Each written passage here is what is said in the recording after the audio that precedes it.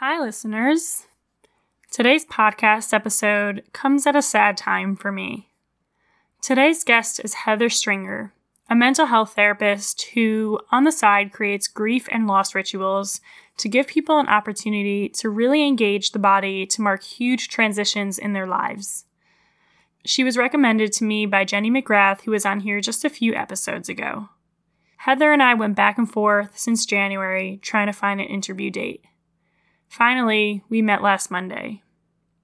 We talked for a while before the recording, and I told her how excited I was to talk to her because I tend to avoid thinking about death, and I usually choose to avoid educating myself about grief work. I told her that I was ready to open up to this idea. We had an amazing discussion full of stories and inspiration about how she helped other people through loss. We finished our interview a little after 9 p.m., and about 2 hours later, my mom let me know that her mom, my grandmother, had passed. She was my last grandparent on Earth. It didn't take long for me to realize the irony in the timing of it all. I felt sad, of course. I feel sad, but I also feel grateful for the opportunity to talk to Heather at this time.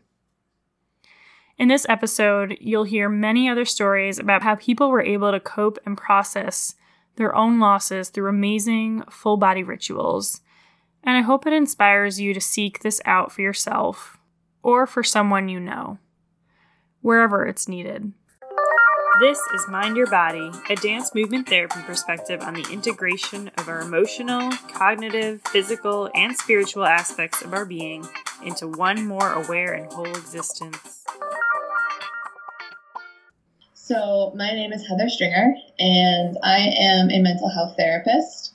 But previously, I studied painting in my undergrad and focused on performance art. And then I got my grad degree in psychology and been doing mental health therapy. And then also I've been creating rituals for people. So this has been this wonderful intersection of art and therapy for me, where I get to come alongside someone's life and hear about it, understand it, and then curate an evening marking an aspect of their life. So but those three things feel very integral to what I do on a daily, weekly, monthly basis. And for those people who don't know what performance art is, I'm not talking about performing arts. I'm talking about the non-theatrical act of using your body as the canvas to explore an idea. It's about being authentic. It's about listening to your body as you're creating the art piece. And it has a pretty sweet, intimate relationship with the audience. So I just have found it to be such a beautiful form that interacts with the audience rather than the audience just kind of checking out and looking or looking at a piece and not having to deal with the fact that the way they look affects the piece. So there's something about the subject to subject that I find really fascinating. Yeah, that's beautiful. Mm-hmm. So you decided to bring that into your work as a mental health therapist? So I keep them separated, actually. Oh. I think for me, starting off as an artist, I've needed to keep it separate from some of my professional life, I think, or within therapy. I love art therapy, and like that whole field is so stunning and so useful and needed. For me, it was kind of conflating the two a little bit too much. So I couldn't keep it as pure as I think I've known it to be. So I've separated those, but I think in the ritual making is where they've intersected more naturally for me. Because I'm not necessarily doing therapy, but I also need a therapeutic ear in order to hear what people are needing when they come in and ask, like, I'm going through this transition, or I've had trauma and I need to kind of mark a past pregnancy, or I'm learning this about myself and I've always identified as more masculine and now I'm finding out that I have a lot of femininity, and so it's been a way for me to listen therapeutically, but then also have this more performative piece during the ritual that is inviting the person to really inhabit their body as they remember and as they transition from the past to the present to the future. So, yeah. I'm intrigued. I said I'm intrigued. Could you take us through a session? Like, what does it look like, and how does it kind of progress? I'm sure there's not just, one session, but just an example. Yeah, within the ritual making. Mm-hmm. Yeah. Let's see. So there was a woman who, her first pregnancy, her labor and delivery, it went awry, and she needed, just kind of all the ways that she planned for her labor got nixed, because of preeclampsia. So high blood pressure. So she had to go to the hospital, and it was just kind of messing with her. And the hospital setting was really cold and not very warm and caring. Her midwife wasn't able to attend. And so her birth was really long. And so she had a lot of trauma that came from that. So her second pregnancy, she hadn't really looked at it. She had kind of just, I think she would say, felt pretty disconnected from the pregnancy. And probably mostly because of what was to come. And so there was a lot of anxiety, and there was a lot of fear around giving birth again. And so in our third trimester, we met, and mostly I just listened to hear, like, where are you and where have you been? And what has it looked like carrying that trauma in this second pregnancy? And hearing what she needed. And for her, I think each person, there's usually a word that surfaces that kind of guides the ritual. And so the word for her was through. She needed to kind of go through the fear and the anxiety of the first birth.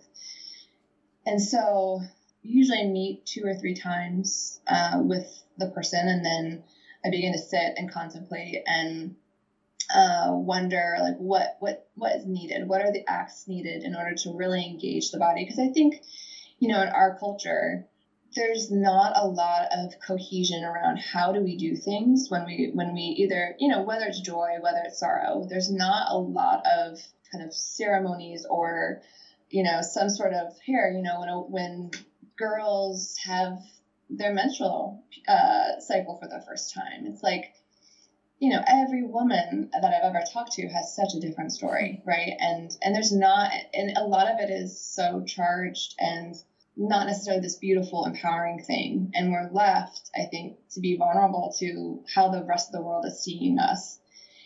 So boys are like grossed out by it. So it's like, oh, this thing is terrible. Oh, it causes pain. Oh, like I hate it more and more. It's like such a nuisance. And instead it's like, this is this kind of rite of passage. Yeah. Like our bodies trying, wanting to create life, and we are the only, if without the uterus, there would be no life, so there's something just really important about creating places. And so for this woman, the piece around trauma and birth, like there's virtually not much out there around how do you grieve a traumatic birth story. Like what do you do?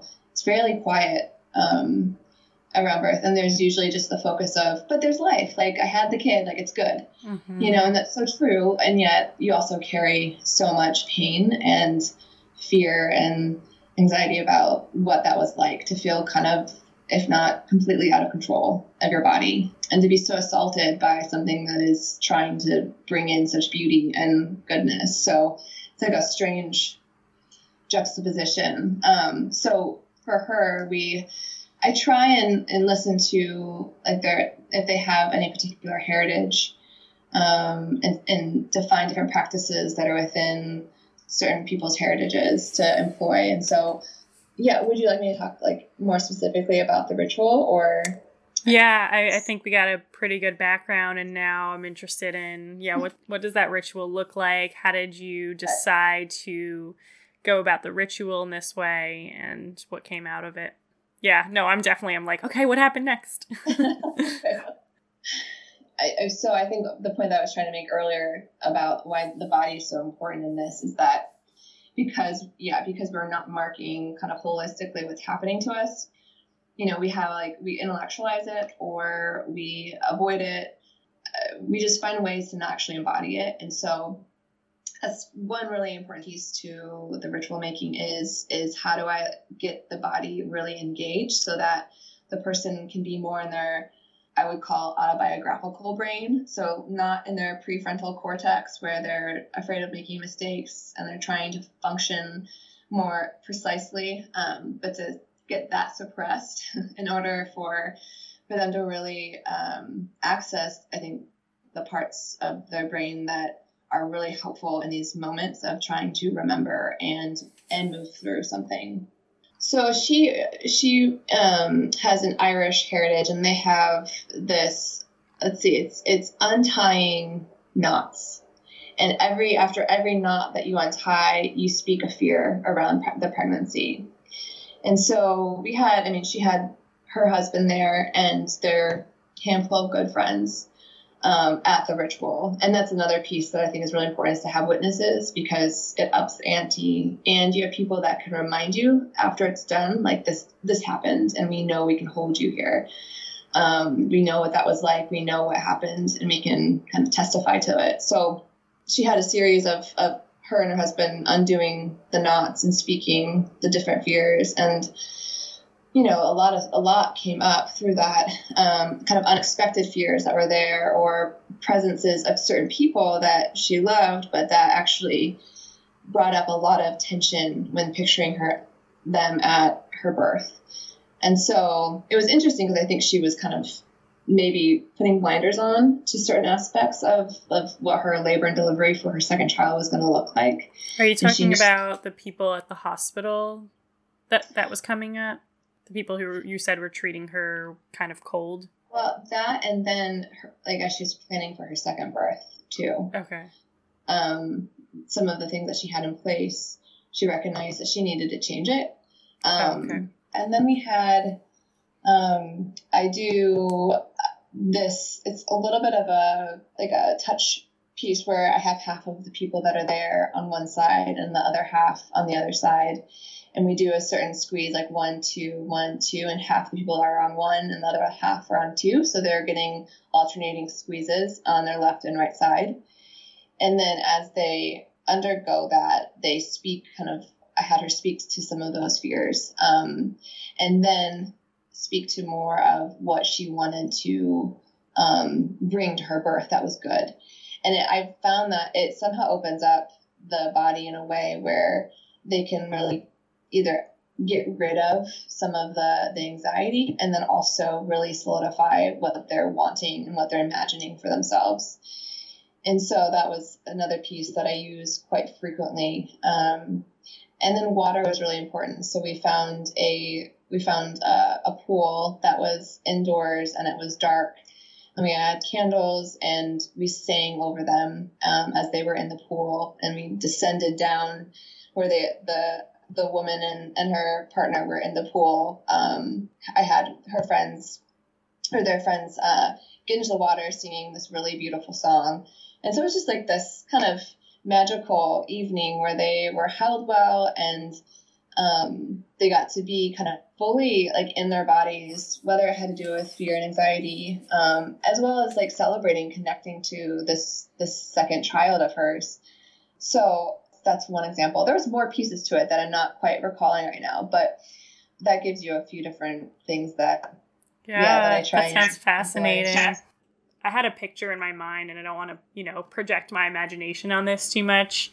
Do you have music and, different kinds of natural herbs involved? Mm-hmm. And yeah. Mm-hmm. Yeah. I mean, so another woman that I did a ritual for, we did more of a kind of a feminist Seder meal. So her marking her journey with different herbs and tastes and oils and foods that just marked each leg of her journey thus far. And so, it's very sense oriented experience. And I think that's really integral to make symbols. So I think symbols are really important as you're looking at your life And then to associate those symbols with your senses, I think helps remind you. So I think one of the women said that whenever she smells cedar oil, she is immediately brought back to that evening. Or I know pomegranate for someone else. And yeah, so it's this really sweet way of letting people have these very clear and acute experiences where if they're out and about in their life and they run into it, they're immediately reminded of, this is what I did, this is what I'm claiming for my life, this is the direction that I'm moving in. So yeah. So how long do you typically spend with somebody in a ritual? Does it vary, or do you have a certain time? It varies. I mean, I think it's usually about 2 to 3 hours. Oh, wow. And you always involve family members or close loved ones? Yeah, I mean, I have the people that they feel safe with and they would want to accompany them on that, like in this journey, like whatever it is that they're undergoing. But yeah, usually, I mean, sometimes there's family, but definitely close friends. And there's usually a time for people to speak to these people as well, so that they can hear other voices supporting the person, you know. Do you ever run into a situation where you invite other people and they're not supportive and it kind of becomes conflicted and doesn't go the way you planned? How do you contain the process? So far, I have not had any. I haven't had any contrarians. Although, you know, you definitely feel the various personalities in the room. But I think the frame is set usually in the beginning, where I tell people, you know, listen to where you feel yourself drawn to, listen to yourself as you pull away, and check in with yourself, like, why am I not wanting to look here, or why do I not want to participate here? And it's not to say you need to participate, but just more of like, just be mindful of yourself and at this place. But I think what I find, which feels similar to, let's say weddings, where people are just typically they'll put on a happy, they'll like show their best, mm-hmm. you know, and show their support. And so I think with rituals, I find that people are pretty, if they're selected, it's for reasons that means that this ritually really loves these people. And so in turn, I think these people show up well and supportive for the most part. So yeah, not yet, but I definitely have teetered that line where I'm like, okay, we've got some big personalities here. Mm-hmm. yeah. So yeah, but nothing that's taken us off track. So yeah, mm-hmm. I think people have a harder time in that setting, especially because it's so unknown. I think they have a harder time, like they don't want to make a mistake. And that's something I also speak to. It's like, I want people to participate. And so if you feel like there's something that you want to add, by all means, improvise. Because I think that's where, when we improvise, there's a lot of creativity that comes from that and a lot of goodness. So more often I have to kind of nudge people to come closer. Yeah. How are you containing the process? Like, I hear that you're setting some guidelines in the beginning and some expectations, or what to expect from the session, from the ritual making, and then you said you leave some room for improvisation. Are you leading them through that? Like, does it look like a dance sometimes? Yeah, it varies. Like, sometimes it's going into warrior pose in yoga. So there was a woman who, it was for her birthday, but she was also kind of remembering and walking through some sexual assault trauma. And so one of the things that we did was we went into the forest at one point, and I invited her, but all of our friends too, to just scream, and in unison. And I said up front, you know, at first you're going to be like, what the hell am I doing? Like, you're going to be thinking about, I shouldn't be sounding like this. This is, you know, not normative. And I said, we're going to just keep doing it until you get out of your thinking brain, and until you're really feeling it from head to toe. And so I let her lead that. So I told her, like, when you think you've gotten it out and you think that you've accessed the place that is kind of totally you just let me know. So we did it a few times. I had to kind of coax, like, okay, now do it again, but from a deeper place. Like, try and reach deep into your stomach or into your gut. Wow. And it's so interesting to see the progression of kind of these more forced screams to these really guttural, wild primal screams. And after that, we got into warrior pose, and then went into peaceful warrior. And that transition from warrior to peaceful warrior was like, I think we all felt it so profoundly in our bodies, where it was like, okay, you can be at rest now. And to have that, to see rest come over a woman's body who's known, has known assault, is, it's by far like one of the greatest gifts, especially in doing this work. It's really, I benefit from it. And so, I get to witness too, and that I'm grateful for, because I see a lot of really brave people make these movements and connect with their bodies, and they don't want to connect with their bodies, and find eventually rest and peace. And that is just, it's a stunning sight. Yeah, you said the word brave, and I was just thinking how scary it is for someone who's gone through assault and trauma to just scream in this open space, a forest. Why did you decide to go to the forest? I think one is, we were in a neighborhood, so I didn't want to traumatize other people in the neighborhood. So it seemed like, okay, we should probably get into the woods a little bit, so that we don't scare people. And so there's that. And then I think too, it makes more sense to be in the woods and being in a natural environment when you're making those kind of sounds than in a man-made home with plaster and carpet. And, there's something about being in the wet forest where it's shadowy, and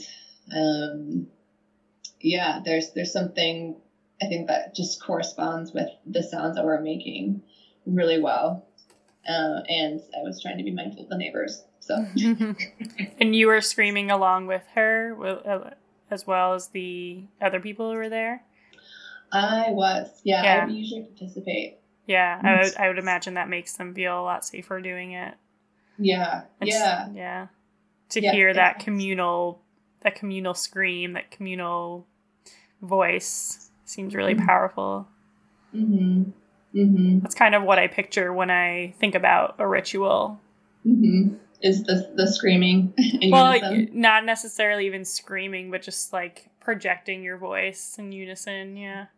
Yeah, I agree. I think that, there's something about finding your voice that's not based on forming words that is just so important. And, again, we don't really have spaces for that. I mean, I know that there's people that will work with you in your voice and kind of trying to find your true voice and whatnot. But it's like the only time I know, I mean, most of the time when I'm using my voice, it's to try and form words. And so there's something gets lost in that, because you're thinking and you're having to execute versus really being maybe creative or really accessing something that is deeper than forming a sentence. And I personally love that, because sometimes forming sentences and words, I get, sometimes bogged down by it. So there is something really important about being able to access your voice without having to think too much about it. Yeah. It's harder to find flow, I think, when you're trying to form sentences and it's something, talking about something that's really challenging. There's a lot of stuff that can get in the way, your emotions, your fears, as opposed to, I'm just thinking of my own experience dancing. I have less less of a filter in my dance. I can just go with the flow and not have to pick and choose what comes up, but just follow that. Oh, yeah. Mm-hmm. So it just seems so important. Yeah. Mm-hmm. Yeah, and I appreciate what you said before about celebrating these life events that either get overlooked really easily or are frowned upon or judged. Mm-hmm. And I know you do a lot of work with grief and loss, and I think that also is, I think it's respected when people lose somebody, but after a certain time, it's like, all right, move on. It's time to get over it and move on, and it's minimized. Yeah, and often that's because the people that are asking the one that's mourning to move on it's because they haven't allowed themselves, right, to mourn at such a deep level.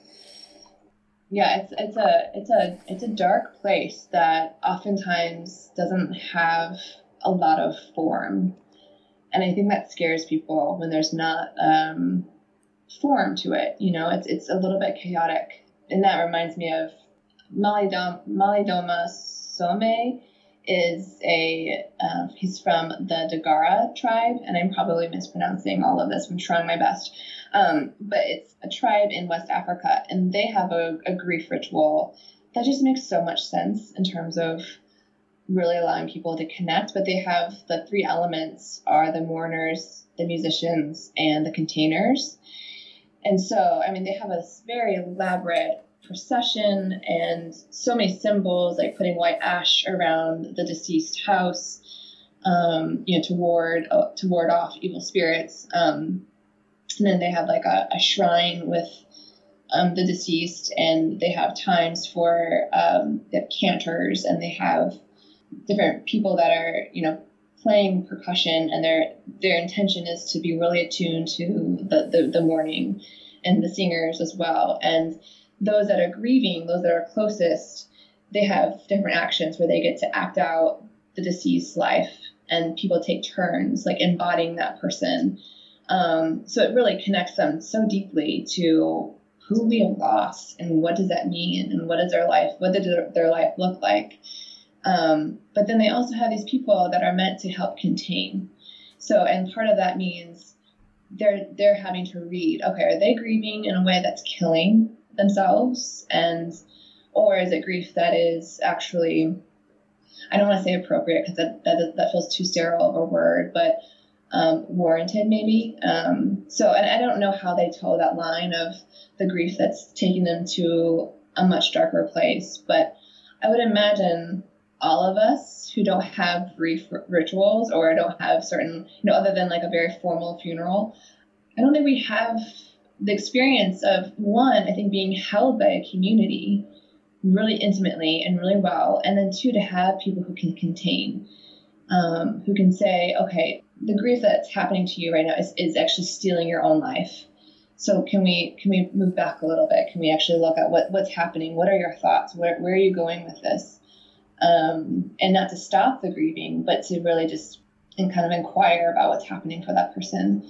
So I think there's such a need for us, whether it's within families or within communities, but to really find ways of honoring, the loss that all of us are inevitably going through at one point or another. And I can go into another story that really shaped that for me if you want, but yeah. Okay.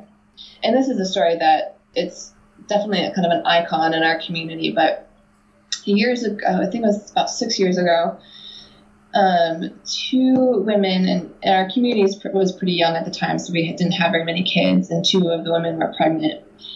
And one was halfway through her pregnancy, and the other one was full term, actually 2 weeks late. And so one night we find out that the woman that was halfway through her pregnancy lost the baby, which was really devastating. And then the next day, the other woman found out that, within the last week, her full-term baby had died as well. So it was this very freakish moment where our children were dying. It felt like it kind of had that feel since we didn't have very many kids. And But what proceeded was this house that was some of our friends. They opened it up and they let all of us like lament and cry and grieve for days and days. And I've never cried as hard. And part of that was, yeah, definitely the loss of this baby that we were, and these babies that were like, all of us were really, really excited about. But I think there was something about the connection of tears between the people that just made it, you could really feel the depth of what had happened. And that, I mean, I think that was this point where I realized, I think maybe when I did my first ritual was through that, where before the funeral, we had some time with close community, friends and family, and I set out in the middle, I guess kind of a shrine of sorts, where there was dirt and there was like bulbs, like plant bulbs and glass and kind of different elements that people could use, and invited them to if you need to express what's happening for you right now, like, please feel free to mark it some way. And so some women just rubbed dirt all over their face and their clothes. Another person took a glass jar and went outside and chucked it, and you could hear it shatter. And so all these different ways of trying to symbolize this is what's going on together was just one of the more profound experiences. And to this day, we are all so intimately bound by this story that I was really not expecting, like how close it's kept me to these people. But it also showed me, and I think all of us, and especially the couples, that when you undergo that much grief, there is that question of, will I be consumed by it? Like, will I be swallowed up by it and not be able to return? I think that's probably in the back of all of our heads. And that was, you come out. And I think you come out, one, because you have people that love you. Even if it's a couple of people, it doesn't have to be whole community people. But I think when you have a couple of people that are there and that are saying, I remain here with you and for you. And then I think too that I think there's something that dies and comes back to life in that process. And both of these couples now have a handful of kids, and both of the lost babies are so part of our lives and are remembered annually. But that really shaped my understanding of grief and loss, and how necessary it is to allow your body and soul to really be attuned to how sad and broken you are over what's just happened. Mm-hmm. And to hear it back, to hear the other tear, I actually collected all of the tissues, and I kept them in a box. So there was something about the symbol of the tissue and just how many tears we cried. And like there was just something like really important for me to hold and to remember. And I have some still, but I gave them back to both couples. I think it symbolized to me that our tears matter. Wow. Yeah, it feels really validating to hear that story, that they had all these tears that came together and people were feeling with them. Like, I'm sure there was this energy there that was like hard to describe, this visceral feeling, like we're all down here together. And then you said, I was actually thinking that I think this is one of the reasons why people are, end up being unaccepting of other people's grief, because it's like, well, are you ever going to get out of it? Like, come on, get yourself out of it and let's move on. Cause I'm scared for you too, that, you're never going to move on and get out of a place of love. So that's why I liked when you brought up the containers, and, containment allows them it holds the process, and you can almost see a light at the end of the tunnel. Like, we're not going to be down here forever. This process is contained, and as long as I know that I can get out, I can go as deep as I need. I'm imagining that's what you do with your rituals. Like, you're containing the process so that they can go as deep as they need, and you will bring them out. Mm-hmm. And that was my next question to you, is when you said they will get out, what do you think, or what tends to be the event or I don't know, the thing that helps them come out. It's probably different for each person, but I think that's a really great question. And part of it feels mysterious. I also think one part has to do with when I was thinking about the grief or the mourning that I was doing after we lost the 2 babies. It was connecting me to all of my other griefs, right? And it was not just that tragic loss. It was all the losses that I've known. And finally, it was in a space that there was containment and that I could go home to my husband and talk. There was some other kind of containment there. And I don't really know if I could put words to it. But I think there was something about having no formalities where you could actually access kind of some of the deeper places of grief over, at the time, I don't know, 30 years of living and seeing a lot of different loss or experiencing a lot of different loss. I don't want to give it a formula because I don't want to, but there is something about how do you honor what you're undergoing? Because I think that shapes the way you continue to allow yourself to mourn. And then it also becomes the gauge of, okay, right now I'm at a point where I am now dishonoring my own life with how overcome I am by the grief. So there is something about this moment of, okay, I know, because I remember one of the couples, they got to a point where they're like, okay, we're now, I don't know if this is their language, but we're now dishonoring our own lives and that we still have life. We still have these bodies. We still have breath. Like, what do I do with them now? And how do I honor that child of mine by living well? And so there's something about those questions that I think guide some of that. Yeah, I'm sure it's different for everybody, but I can see, like, you kind of have to hit a low, or you kind of have to hit rock bottom. This sounds so cliche, but you have to kind of hit rock bottom in order to feel that ground that you're hitting. And it's kind of like okay, I've allowed myself to get here. Now, how do I walk back up or, climb back up? So I don't know. I just came up with that analogy in the moment, but it just makes me wonder, like, if people don't allow themselves to feel their grief fully or mourn fully, how much harder is it to get to that place where they realize it's time for me to move forward?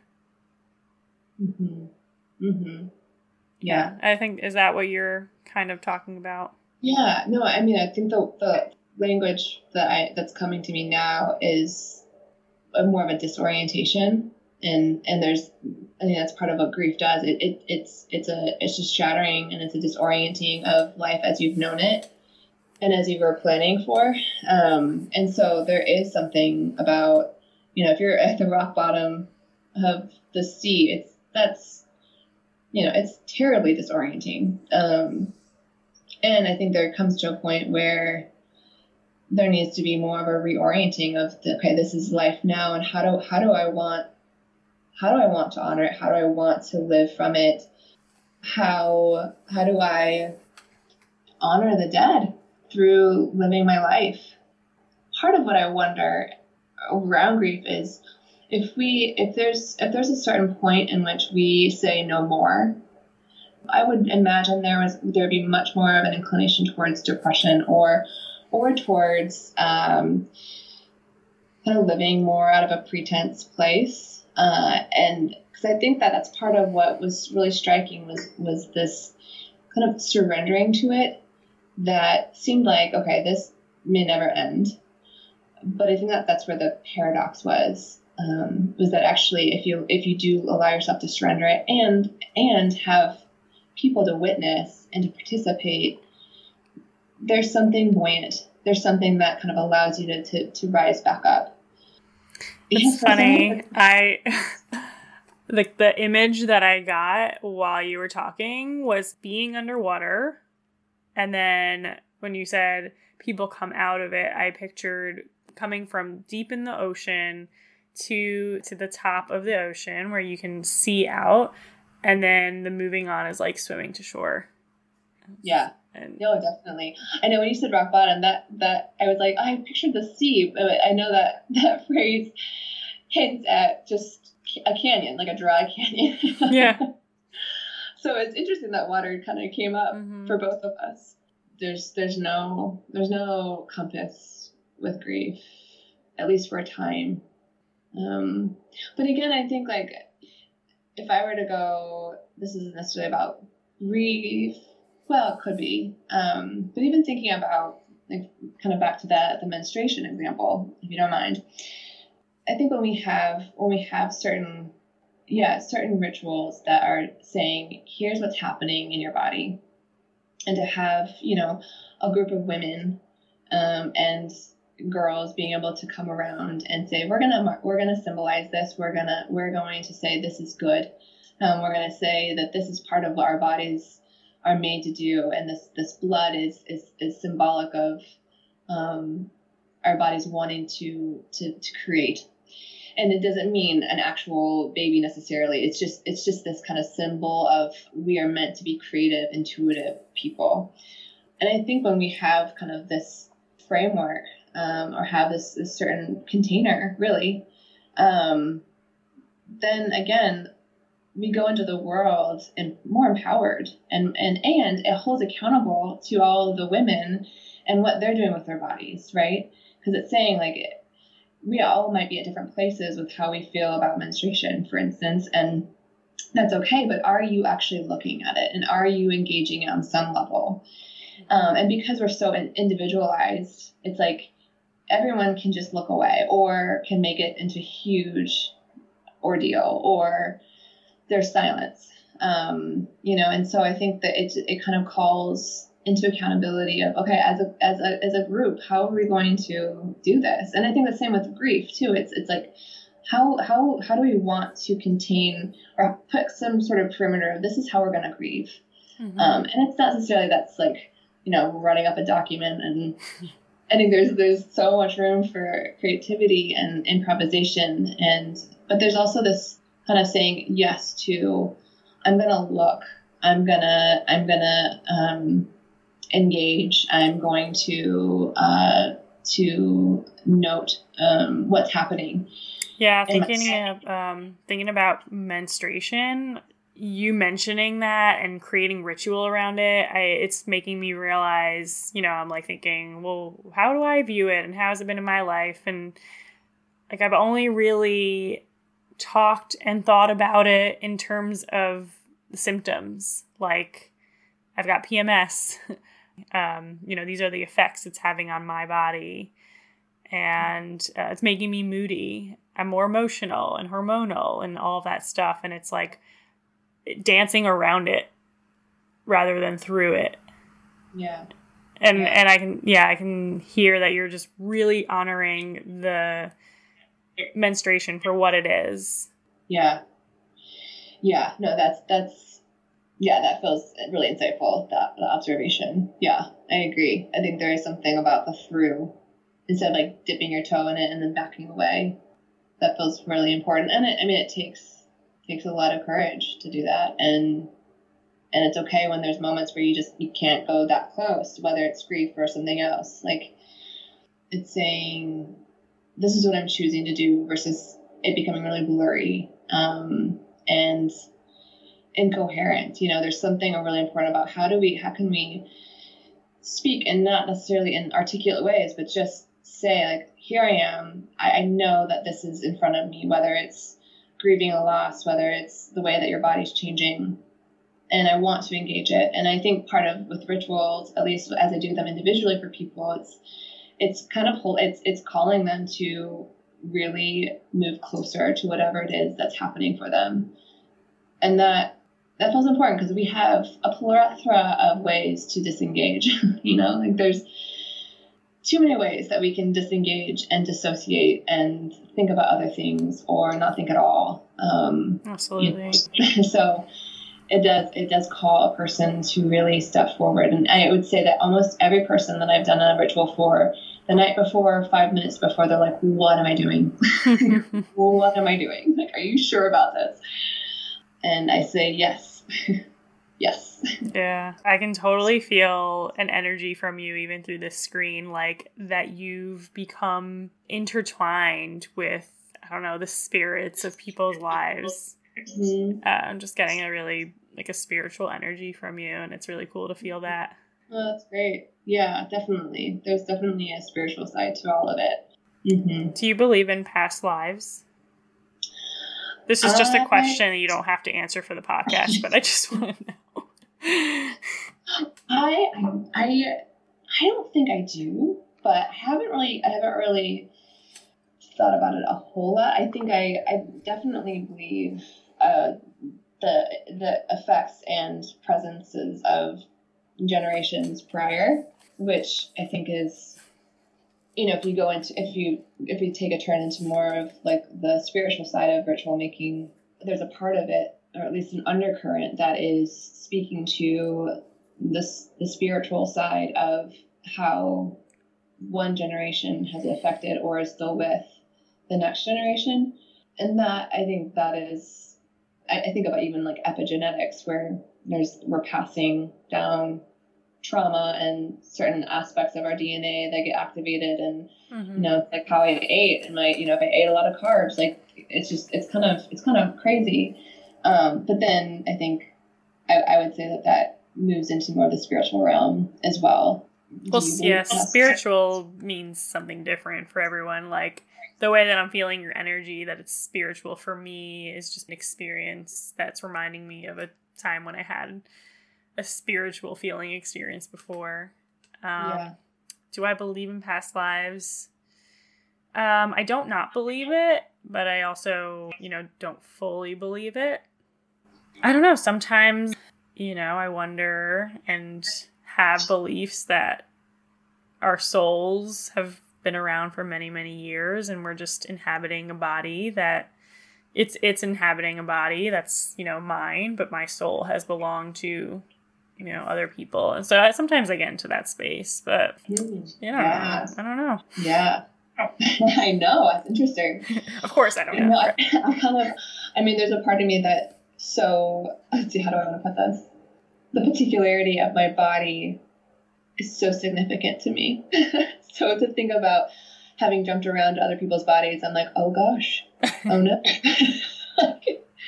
I think it's part of maybe the way that I've experienced more of my body, is that I just feel so intertwined. So it's hard for me to imagine being disentangled enough to have transferred to others, or to prior have transferred to others. So it's interesting. I think I would wonder how those who do believe that, how they feel in their bodies, or what the experience would be like.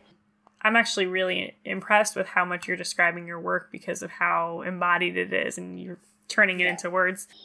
Yeah, I think I'm always, like, for me, and like my framework and my experience, I fluctuate between the particulars and the universal. Like, there's something about both that are so important to me, and that I find a lot of meaning in, because I think there's something about the particularity of my body in contrast to another person's body that brings me together, but also distinguishes me from them. And I think both are so important, because particularities hold so much meaning and difference from one person to the next. So I think, it's an interesting conversation. So the last thing that I want to ask you is, where do you take your practices from? Do you kind of draw from different rituals around the world? Because I'm thinking about how a lot of the listeners are movement or body-based healers, and they might want to incorporate some of this in their work. Yeah, definitely. The way that I stumbled into the work, I did a ritual I didn't know was a ritual, and it was so based upon the person. And I think that's first and foremost so important, is that it's it's congruent with whomever you're working with. And so for me, I don't want to just appropriate from other cultures. I don't want to just take, from the Dagara tribe, like what they do. I mean, I think I want to be taught, and I want to learn and to be open to what they do. But at the same time, I don't feel any need to appropriate or to take. I think that as I've tried to think about what does this look like if I were to do rituals for groups, or I think a lot of it, as I'm thinking about doing group rituals that are open to the public, I think a lot of it will be based upon the topic and then the way that I approach it. So what comes from that is just mostly creativity. And I think, of course, I'm influenced by what I've seen and what I've learned. But I think it's just so important that you're tuned to the group or the person you're working with. And so if they have a heritage that's based very particularly and rich in like certain practices, then I love to employ that for them. But other than that, it's more of like, what does a person need to do to move through this part of their life? So, I mean, it can be like using different tactile materials that symbolize really well for the person. And that tends to work the best because it's something of them that's coming through. So, I mean, I think if you look at Greek mythology or just mythology in general, like there's so many different soul tasks, different goddesses and gods and people that they undergo. Like there's a lot of really good material there. I mean, Mali Doma Some he has a book about, let's see, what is it called? I think it's called just Ritual. So if you Google ritual and Dagara, Dagara tribe, you'll find a lot of his work and his wife's work too, which is beautiful. I can imagine a dance therapy session, like something really, really drawn out and with a specific, really, really specific purpose. And I can see your work overlapping. Yeah. How that might relate. Yeah. Well, thinking about repetition, I think repetition is, and I know that it when you do something over and over again, you're able to transcend that. So you're not thinking so much about what you're doing. And so you're led more creatively. And that's a huge component, I think, into ritual making, is that there's elements of repetition where, you're able to become more in your body. And it's a repetition that is really symbolic. So it becomes infused with meaning as you're doing it over and over again. I would imagine like in dance, like if you get struck by a certain motion or movement, it's like, what if you keep doing it and what else comes out of that? So there is something to just, I mean, simply put, paying attention and letting it blossom or kind of burgeon as you're doing it over and over again. Great. Yeah. This was great talking to you. Likewise. Yeah, it's really, really easy. So thank you for providing such a cozy, comfortable setting. Just your face and the map and your voice. And it was really nice. Yeah, sure. Thank you, Heather, and thank you, everyone, for coming back to listen. If you're not subscribed already to the podcast, make sure you go to your favorite podcast app and hit subscribe so that you get updated when episodes are published. And feel free to take a visit to my site, www.mindyourbodydmt.com. I'll put that link in the episode notes. Bye.